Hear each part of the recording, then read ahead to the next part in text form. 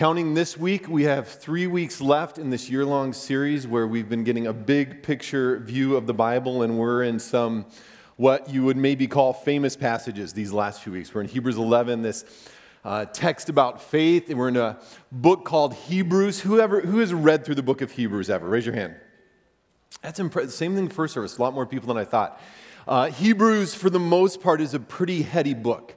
We're not sure who wrote it. It's written to Jewish converts who know the Old Testament well, and yet they were heading into that temptation that we've seen a little bit here and there where they were saying, yeah, Jesus expresses the grace of God, that's it, but what if you obey this law as well? You probably should do that. Or, you know what, circumcision. They were beginning to add things onto the grace of God expressed in Jesus Christ. And so the theme of the whole book of Hebrews is this idea that the grace of God expressed in Jesus Christ is sufficient, it's supreme. You need nothing else to have a relationship with God. And so as I get into it, I'm going to ask Jeff Royce, who's sitting there in the back. He has no idea that this is going to happen. He's going to come up here and help me out with something. We did this as the first service too. This is not planned, and it's a little scary.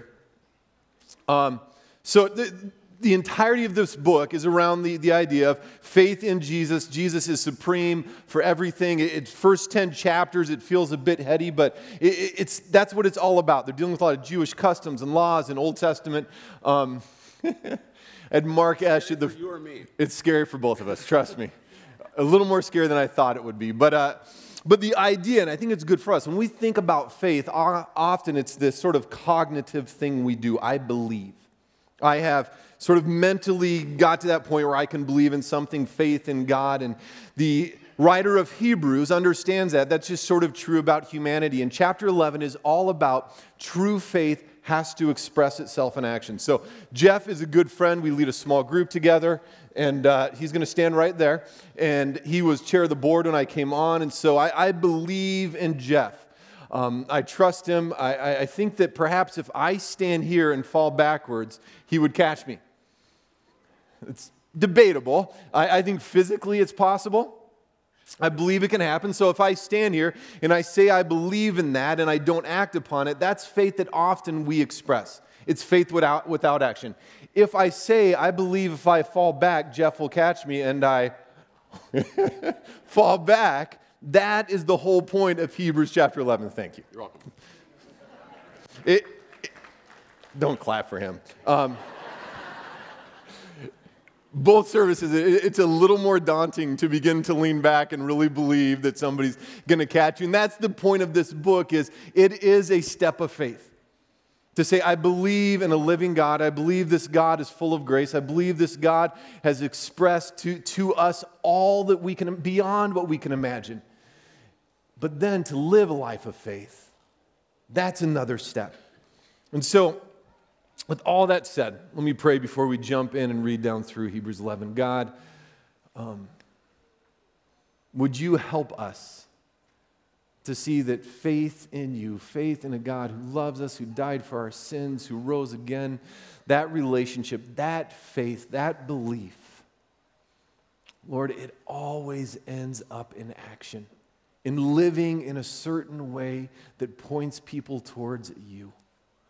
We pray that you would teach us that this morning through your word, for your glory. In the name of the Father, the Son, and the Holy Spirit, and all God's people said, amen. Hebrews chapter 11, verse 1 says, faith is the confidence that what we hope for will actually happen. One of the best lines in all of Scripture. If you wonder what faith is, here it is. Faith is the confidence that what we hope for will actually happen. It gives us assurance about things we cannot see. That's this sort of future-pointing reality that there's something out there more than just this. Through their faith, the people in the days of old earned a good reputation. By faith, we understand that the entire universe was formed at God's command, that what we now see did not come from anything that can be seen. I'll stop for 1 second. There's 3 or 4 things going on here that we need to have in our minds and our hearts as we jump into the rest of the chapter. One is a couple simple definitions. Faith is this. A lot of people use this definition of faith. Faith is looking at God and trusting Him for everything. Simple to say, but if you think about that for a second, that's big. In fact, we're going to spend the first 4 weeks of this fall talking about what does it look like to trust God. That's hard. Looking at God and trusting God for everything. Now, here's what hope is. Hope is looking at the future and trusting God for it. And we see both of these in these texts. We see the definition of faith, looking at God, trusting God for everything. But the writer of Hebrews also, time and time again, is going to say, we hope for something more. I'm going to give you all these illustrations of people who live by faith. And the reason they lived by faith wasn't just because they looked at God for the current reality. The reason they lived by faith is because they knew the future. There was something that would happen where things would be made right. Things would be better. So faith and hope go together throughout this text.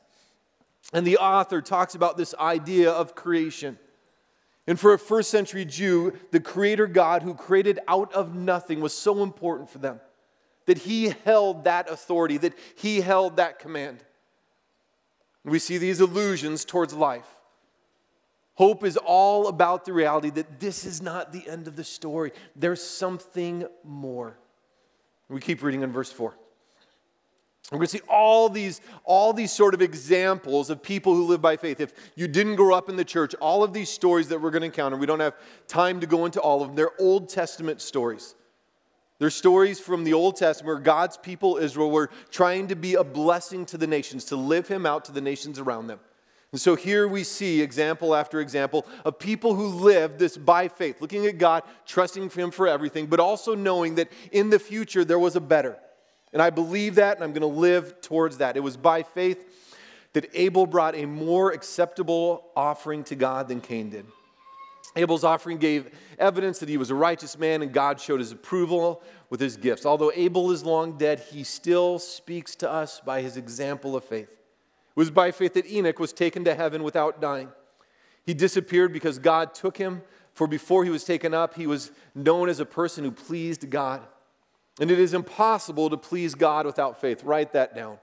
Impossible, underline, impossible to please God without faith. Anyone who wants to come to Him must believe that God exists and that He rewards those who sincerely seek Him. And as we go into some of these illustrations, some of them are big, right? There is a big faith, sort of that faith that moves mountains that's like, wow, how do you do that? And then there's just sort of more normal examples of faith. And we start with some of the big ones. It was by faith that Noah built a large boat to save his family from the flood. He obeyed God who warned him about things that had never happened before. Go and build a boat. The whole earth is going to be water. Never happened before. That's big faith. That's faith that just doesn't make sense in our minds. By his faith, Noah condemned the rest of the world and he received the righteousness that comes by faith. It was by faith that Abraham, this is big faith, Abraham obeyed when God called him to leave his home and go to another land that God would give him as an inheritance. He went without knowing where he was going. And even when he reached the land God promised, he lived there by faith.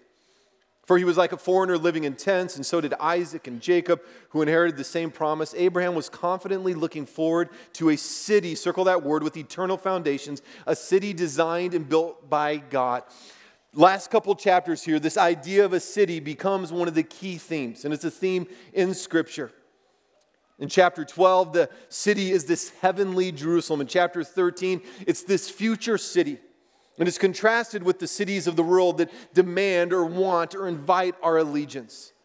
At the end of the Bible, in Revelation 21 and 22, the imagery is there's this new Jerusalem that comes down. It's a new city that God will now dwell with His people. He will be their God, and they will be His children. The future city, and we're going to talk about this the next 2 weeks, I can't wait. The future city is when God comes down to His good world that He still loves and makes things completely right again. That is what they hope for in the text. That is what we hope for.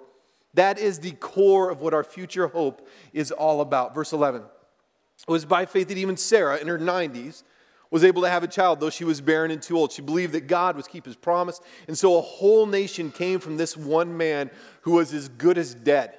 In other words, he was just really, really old. A nation with so many people that, like stars in the sky and sand on the seashore, there is no way to count them.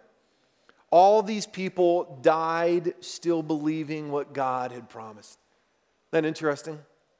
all these people, and what we're going to see as we read on is the life of faith is the idea that sometimes we live by faith and we don't see the ultimate fulfillment of what we hope for. For a lot of us, God may not come back in our lifetime and restore all things, but we still live by faith and hope, believing that that is happening now and will ultimately happen one day. Same thing for these Old Testament examples. They did not receive what was promised, but they saw it all from a distance and welcomed it. They agreed that they were foreigners and nomads here on earth. Obviously, people who say such things are looking forward to a country they can call their own. If they had longed for a country they came from, they would have gone. They could have gone back. But they were looking for a better place, a heavenly homeland. That is why God is not ashamed to call their God, for He has prepared a city for them. That theme again and again. Verse 17, now we're just going to go a little more quickly through these examples. It was by faith that Abraham offered Isaac, his only son, when God was testing him. Abraham, who had received God's promise, was ready to sacrifice his only son Isaac, even though God had told him, Isaac is the son through whom your descendants will be counted. Abraham reasoned that if Isaac died, God would bring him back to life again. And in a sense, Abraham did receive his son back from the dead. Verse 20. It was by faith that Isaac promised blessing for his future son, Jacob and Esau. It was by faith that Jacob, when he was old and dying, blessed each of Joseph's sons and bowed in worship as he leaned on his staff. It was by faith that Joseph, when he was about to die, said confidently that the people of Israel would leave Egypt. He even commanded them to take his bones with them when they left. It was by faith that Moses' parents hid him for 3 months when he was born. They saw that God had given them an unusual child, and they were not afraid to disobey the king's command. It was by faith that Moses, when he grew up, refused to be called the son of Pharaoh's daughter. He chose to share the oppression of God's people instead of enjoying the fleeting pleasures of sin. He thought it would be better suffer for the sake of Christ than to own the treasures of Egypt.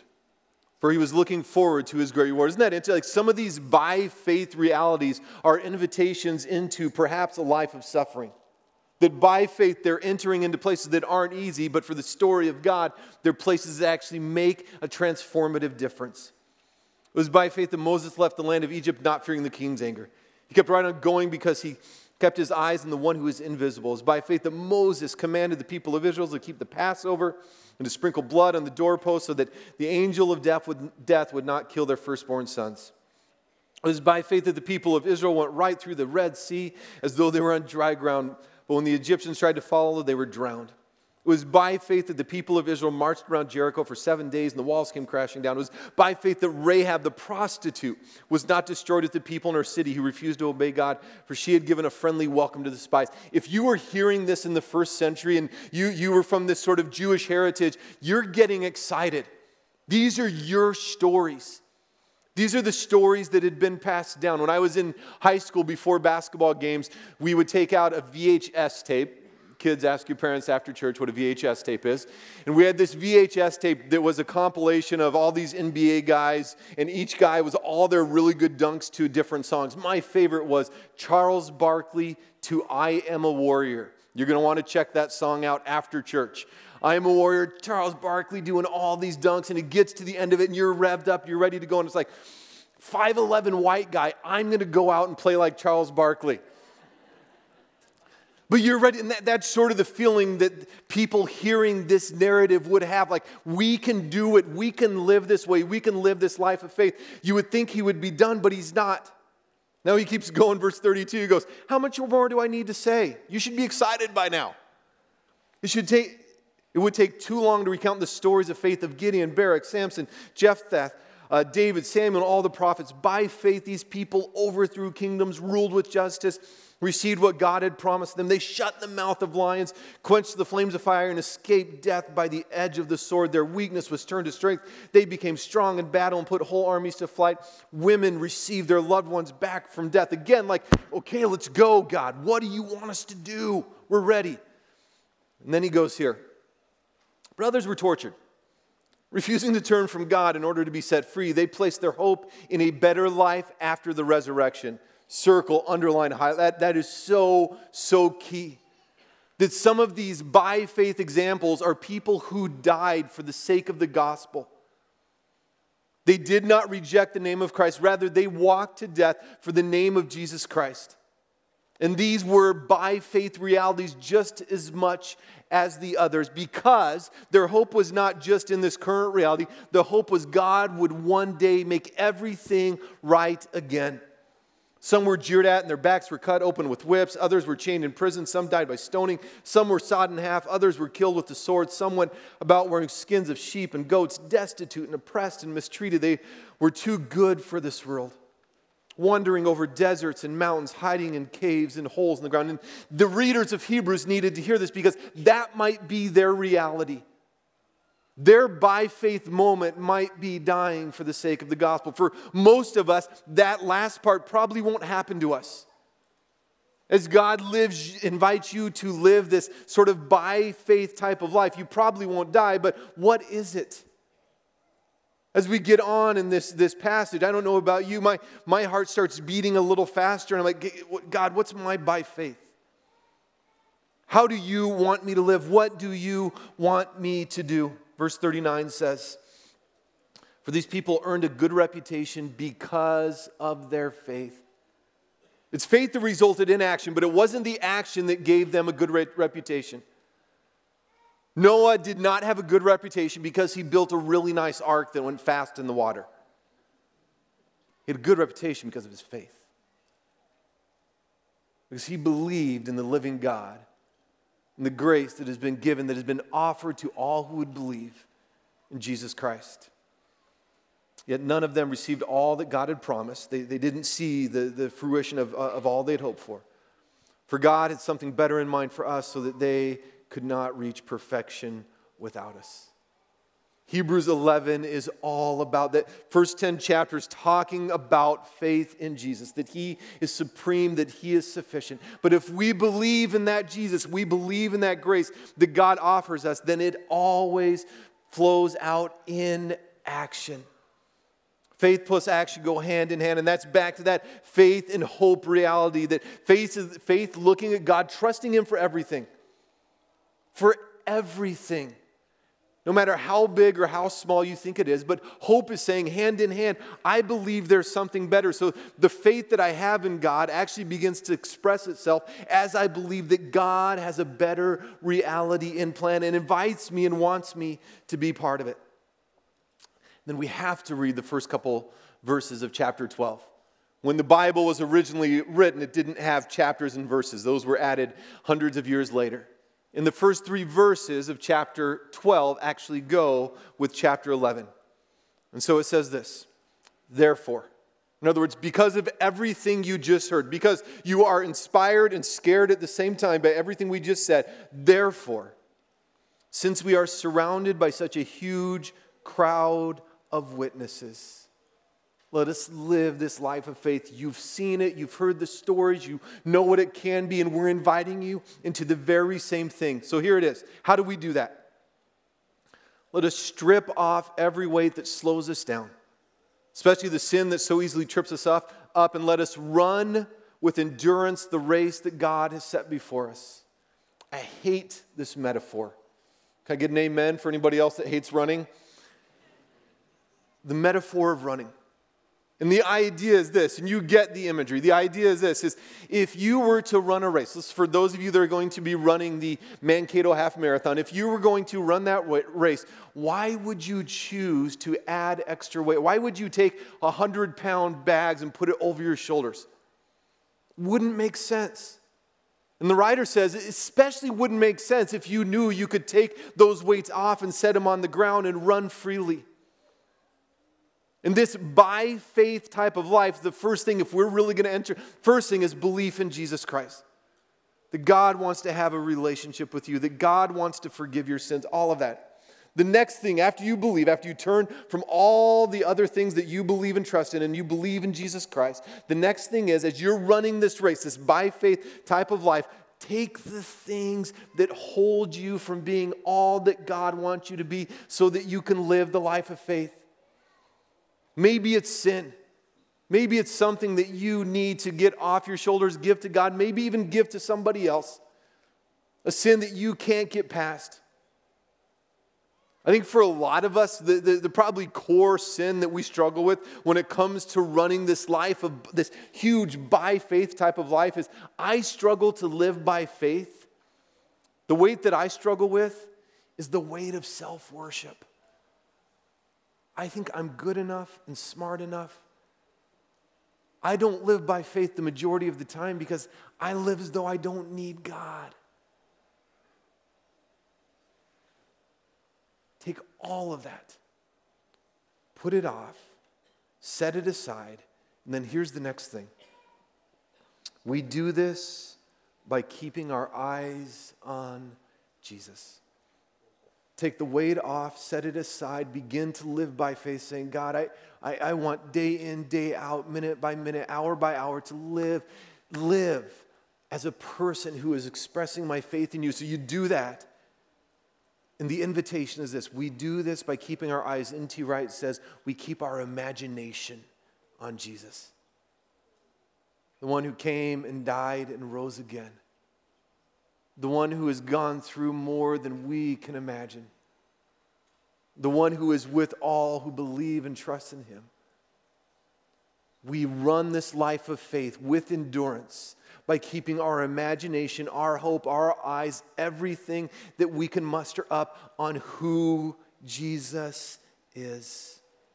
The champion who initiates and perfects our faith because of the joy awaiting him. He endured the cross, disregarding its shame. Now he is seated in the place of honor beside God's throne. Think of all the hostility he endured from sinful people. Then you won't become weary and give up. If you are in the first century and this letter came to your group of people, your church, and it was read and you got to the end of this part, you would feel a little bit like a halftime amazing pep talk that a coach gives, getting everybody excited, you're ready to go. And then the coach sends you out and says, it's going to be hard, go play hard, but just know this, when we get to the end of the fourth quarter, we win. Not even a guess. And that is what this chapter is meant to do. As I read this text and was thinking about all of these different Old Testament stories, my mind was also drawn to people around me. I think this is part of what we should do as we think about what does it look like for us to live this life of faith. Who are the by faith people that inspire you? I have a friend named Carl.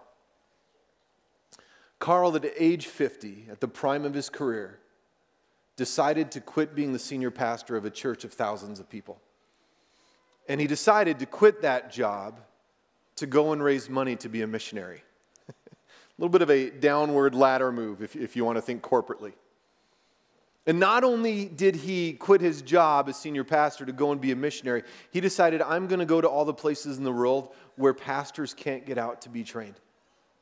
So I'm going to go to Iran and Transnistria and Morocco and all these places, many of which it's illegal to be a Christian, and I'm going to train pastors. That's by faith. That inspires me to think about, to invite God to say, how do I live this by faith kind of life? I have 3 good friends, Dave and Steve and Scott, who this last year have decided to quit whatever jobs they had to go and start brand new churches. I've done it. It's not easy.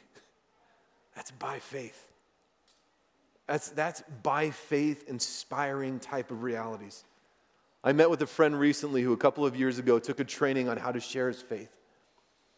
And now on a consistent basis, he sits down and has conversations with people and invites them to put their faith and trust in Jesus Christ. That's by faith, right?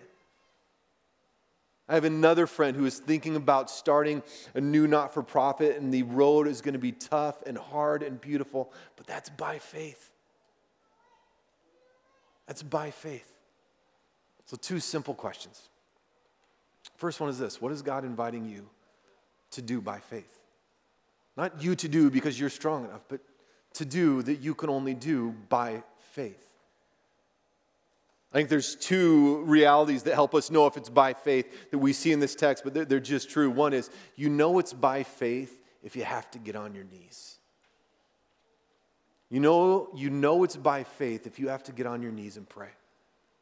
And say, God, either show me or this seems well beyond, way beyond. I can't imagine doing this. That's by faith, friends. That's by faith. And then the other thing, you know it's by faith when it's bringing heaven to earth. That's all this conversation of hoping for this city. A by faith reality is something that is making this world right again, making it reflect more of what it would look like if God were actually in charge. So what is God inviting you to do by faith? Lori, during the announcements, talked about leading a small group. Like for some of you, you know that maybe God has wired you that way. But man, that's pouring into others. I don't feel like that's by faith. To step into that for some of you would be by faith. Maybe it's a relationship.